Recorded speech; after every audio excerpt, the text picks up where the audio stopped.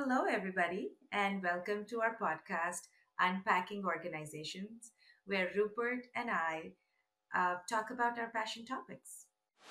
Unpacking Organizations, the Practitioners Podcast. Sponsored by OrgView. See tomorrow's business, today. So, Rupert, I know you have a passion also for creating three-letter acronyms. Um, you have created several, and we have discussed that, but there is one which has really caught my attention lately, which is called TAF. So I'll just leave it at that. What do you think is TAF? What should we know about it? Why is it important? And why it became one of the letters, one of the acronyms in your dictionary? Take us through So, it. thank you, Shradha. So TAF starts with the T, and the T is target. So, what do you want to achieve? So in the org design context, you might look at headcount and workforce planning. We want a target cost reduction of 15%. Right? We want to achieve growth in this new market, and we want to achieve 20 million growth in the first year, or we want to double our penetration into the segment. So you create targets, and a budget is a target. Every year people are setting targets, and they don't just set one target. There's lots and lots of targets, and targets get broken down by dimensions. So you might say we want to achieve revenue growth of 1 billion or 1 million, depending on how big you are. But we're going to do that by geography. So North America is going to be half of that, and Europe is going to be steady, and then the other half is going to be APAC or whatever. So you break the targets down by dimensions, and then you have sub targets that roll up to the top. So that's your target, and when you have your budget, you often have a red line because you sign in blood. And there are multiple targets. In the context of private equity, they have investment case. So, and you have a management case, which is like an IM. So this is kind of a universal thing. You have targets. So then the next question is, okay, we've got all these targets. How are we doing? Are we achieving our target? Yes or no? So that's the A, which is the actual. So we have an aspirational, we And want so, to grow actual by. is like a movie that goes on, like a snapshot It's a every reality month. is what has happened. So it's backward Yeah. looking. We wanted to get to 20 million by this date, or and by the way, these can be moving targets. So I wanted to get to 10, 15, 20. Where are we? Oh, we're at 8. Okay, we're 20% off. We hit 15. Congratulations, we're back. Oh, we stayed at 15. The target was 20. We're 5 off, or we're 25% off. So you have actuals. It's like the score. We can all dream about our targets, and obviously, when you set targets, those should be smart, and smart includes realistic, and it includes time bound, achievable, right? So we have targets, and then we have actuals. Where are we?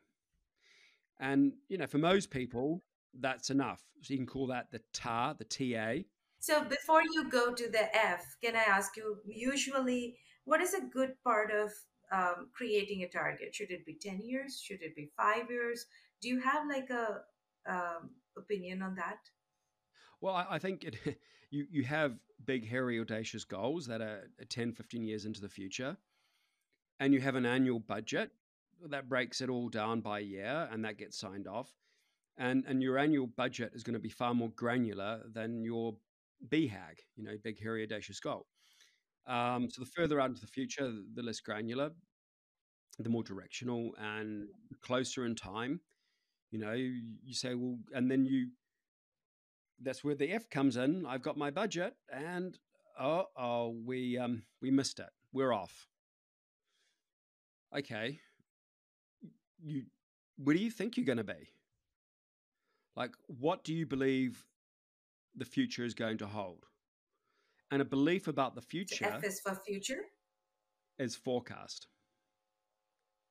You create a Forecast. forecast. Yes. So, and forecasting is important because it's the better we are at forecasting, Right.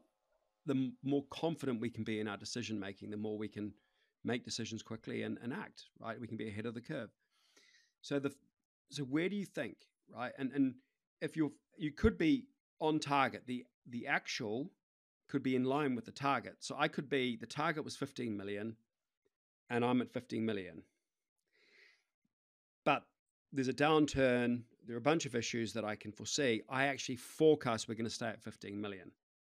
I can forecast we're going to miss the 20 million target in, say, next quarter. That means I can take actions a quarter early because I know that's going to happen. If I forecast it's going to happen, I don't have to wait to it have happened before I do something. So think of forecasting as buying time. Think it as being in a time machine and I'm jumping into the future and saying, "Oh, this is where I think I'm going to be." And it's quite funny, funny, it's amusing. People are always saying, "Oh, if only in hindsight. In hindsight, I would have done X, Y, and Z." Well, have a bit of foresight. That's what forecasting is. And that's your point, was that don't stop at TNA, which is like usually we start at target and what is our actual, but that does not take us too far because then we are not prepared. We're always surprised and we are like, oh, we could have done it this way. That's Yeah, where the forecast comes in. yeah. And then actually the other thing is, so I've got the F versus T is how far ahead or behind budget I forecast I'm going to be. So the A is looking backwards and the F is looking forwards, and then there are multiple forecasts. The interesting thing is the F versus the A is actually my forecast accuracy. How good am I at forecasting? And that becomes a metric in its own right, which is important. And it might be, you know what, you're really bad, but if you're doing it, you will get better. Um, I think it's a muscle. It's something, and it buys time, right? And if the famous hockey player, wasn't it Wayne Gretzky, said, "I don't putt to where the ball is.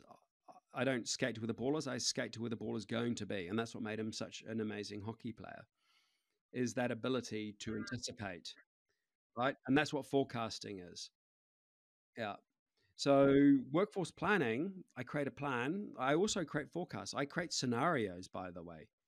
I can have optimistic and pessimistic forecasts. In the world of running a business, every quarter people reforecast.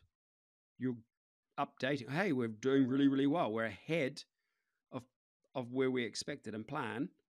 We can invest more. We're behind. We're behind where we think we're going to be behind. Let's slow down our investment. So that all goes directly into your decision making processes. I love it. Thank you so much, Rupert, for telling us about things that are very, I would say, straightforward, but we miss thinking about it when we think about it in org criterias and organization lens. So, TAF, people, this is target, actual, and forecast. Don't forget the forecast. Thank you, Rupert. Lovely. Thank you, Shredder. So, what was your takeaway? My takeaway is that don't forget the forecast. I think Right. that is something that I feel that we do target, we do actual, but then we get surprised. And that is my takeaway, that um, how are you doing and building up for the future is important. And add that into your process. What's yours, Rupert? My one is maybe simpler, which is even if you do T versus A, you're probably doing more than most. We spend all this time in budgeting and setting targets, and then how often do we actually say, Yes. how are we doing against that, particularly in the context of org design and in workforce planning? We've got this new design to achieve these different outcomes. This is the business case. Where are we against those things? Has the organization actually delivered on the outcomes that we designed it for? Are we achieving the targets? It's forgotten all the time. So there we go. So I hope everyone found that helpful. If you did, please hit that subscribe. Please leave a comment. And if there's a topic you want us to discuss, let us know. We're on LinkedIn. We're easy to find, or find any other mechanism. Yeah, but LinkedIn's probably the best. And let us know what else you want us to talk about. Shraddha, thank you so much. Yes, please.